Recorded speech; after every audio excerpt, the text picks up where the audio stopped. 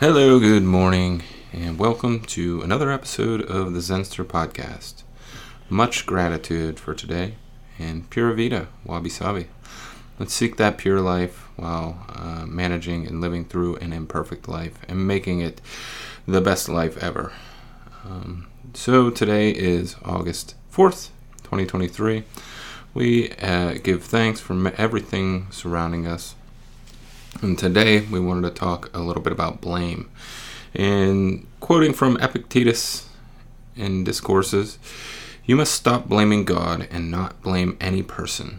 You must completely control your desire and shift your avoidance to what lies within your reasoned choice. You must no longer feel anger, resentment, envy, or regret."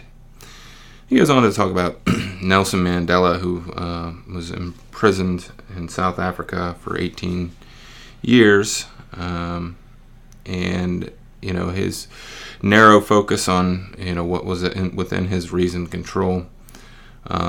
We hear the same stories from Viktor Frankl, who was a survivor of the Nazi in the Nazi the camps. I'm just drawing a blank right now. Very narrow focused in what's within our reason and control, right? So a couple things that we need to take into consideration when we're focusing on blame, because we all do it, right? If you're human, you've blamed somebody for something, but you got to really kind of narrow down what is the actual benefit of that blame and your outward projection of that blame. What is beneficial to actually get that blame out? That's your negative hostile emotions that are being projected outwards. So first, try to understand the impact of the blame. Blame triggers a defensive, which can lead to hostility or withdrawal. So if we understand what the negative impact is, you start to see why it's important to kind of reframe it, right? So if we switch to a growth type of mindset, this is one that sees challenges as opportunities. So everything happening to me is an opportunity to learn. Then you take the situations where someone's blamed, and you use them as learning opportunities.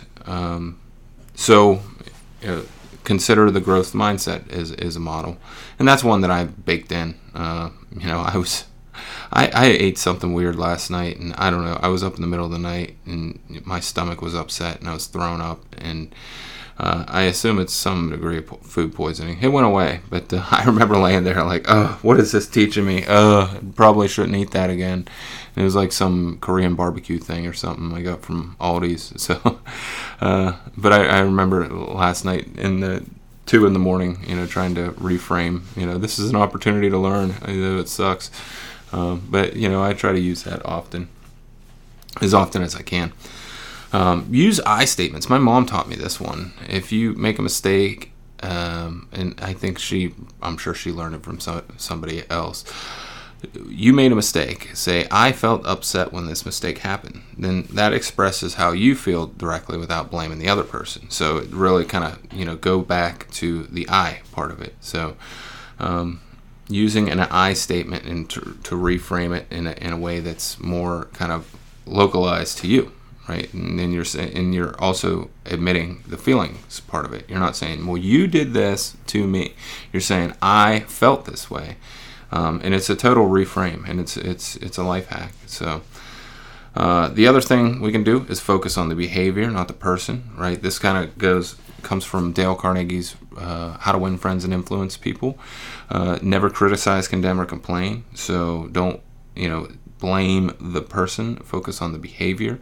Separate the person from their actions. Instead of saying you are careless, you try to reframe it and say this action seemed careless, right? So it's very similar to the I statement, but you are not being directly accusatory. So you are careless, and this action seemed careless. Whatever you did seemed careless. So then that gives the person, opportunity to kind of regroup and they can understand it from a behavioral standpoint as well. So seek to understand and then to be understood. So this is kind of a trick that involves empathetic listening. So to truly understand, and we talked a bit about this yesterday, to truly understand where the other person's coming from, you got to walk a mile in their shoes. Try to put yourself in their position, what they've learned, and where they're coming from, and then project your understanding outward. So seek to understand from the other point of view, and then to be understood. So another great tip. Find a shared responsibility. Instead of blaming one person, you look for ways where the responsibility can be shared. It's more team-oriented approach to problem solving. But if there are multiple parties as stakeholders, right? How often is it that it's just one person that's solely to blame? There's always conditions and situations that make it more complicated to really break down. So I think by even in shared responsibility, one thing I like to do is to say, well, try to reframe it, similar to like the I statements. You say, oh, you made me feel this way, but I understand this is, and I always try to do this too. This is a learning opportunity for me to really kind of rebalance and take away something from this. So. Okay, use constructive feedback. Of course, everyone nobody likes criticism. So using constructive means of a feedback, so focusing on the actions, behaviors, and suggestions for improvements. How can you do this better next time? So understand with that empathetic ear that this person may or may not have meant it, or maybe they got in a situation that was that got out of control or something like that. So use a constructive model of feedback to say, how can we make this better next time, and then simply just build an environment where you're not afraid to make mistakes, and you're not gonna have blame is a standard. So we need to if this is at work or whatever, instead of criticizing, chastising somebody, encourage experimentation and recognize that mistakes are part of the learning process. So good stuff, and some of the things I wanted to talk a little bit about today with blame, because we've all been in that situation, and we all like to, the human side of us likes to, find a villain. But, think about it from the empathetic stance, and from the other person's point of view. And, each situation is different. But those are some helpful reframe tips to understanding blame. Focus on what's within our reasoned control, our narrow control. Reframe things through such things like I statements. Seek to understand and be understood. Apply a growth mindset. Don't criticize. Focus on the behavior.